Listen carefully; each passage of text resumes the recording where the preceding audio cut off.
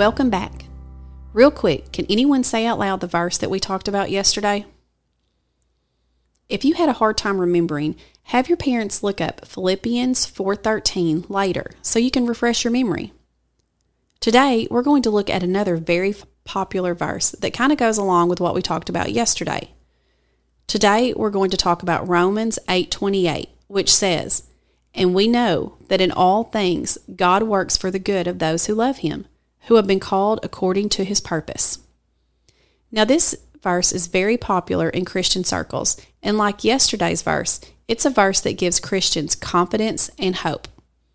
However, also like yesterday's verse, this scripture can also be plucked out on its own and used in a way that it wasn't meant to be.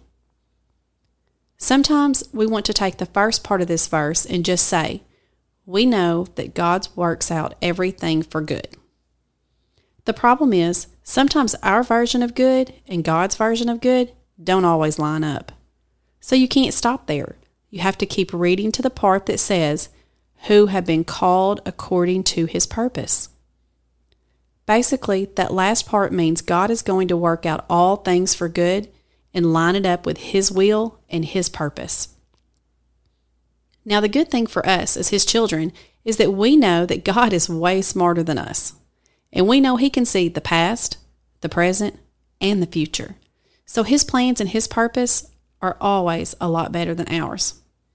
So I don't know about you, but I'm glad that God works things out for the good and matches it up with His plan, because a lot of my plans just don't always work out like I thought they would. Another key part to this verse is the part that says, "God works for the good of those who love Him." When you truly love Jesus, then you're going to be trying to line up your plans with God's plans as much as you can. And that's a good place to be. That is the place where God can really use you and work things out for good. Parents, once again, write this verse down and work together as a family to memorize this verse so you can remind yourselves to trust God and His plan. Can anyone in your family think of a time where you have seen God work things out for good? Pray together as a family and ask God to help your family to be walking in God's plan for your lives and not your own plans. Have a great day.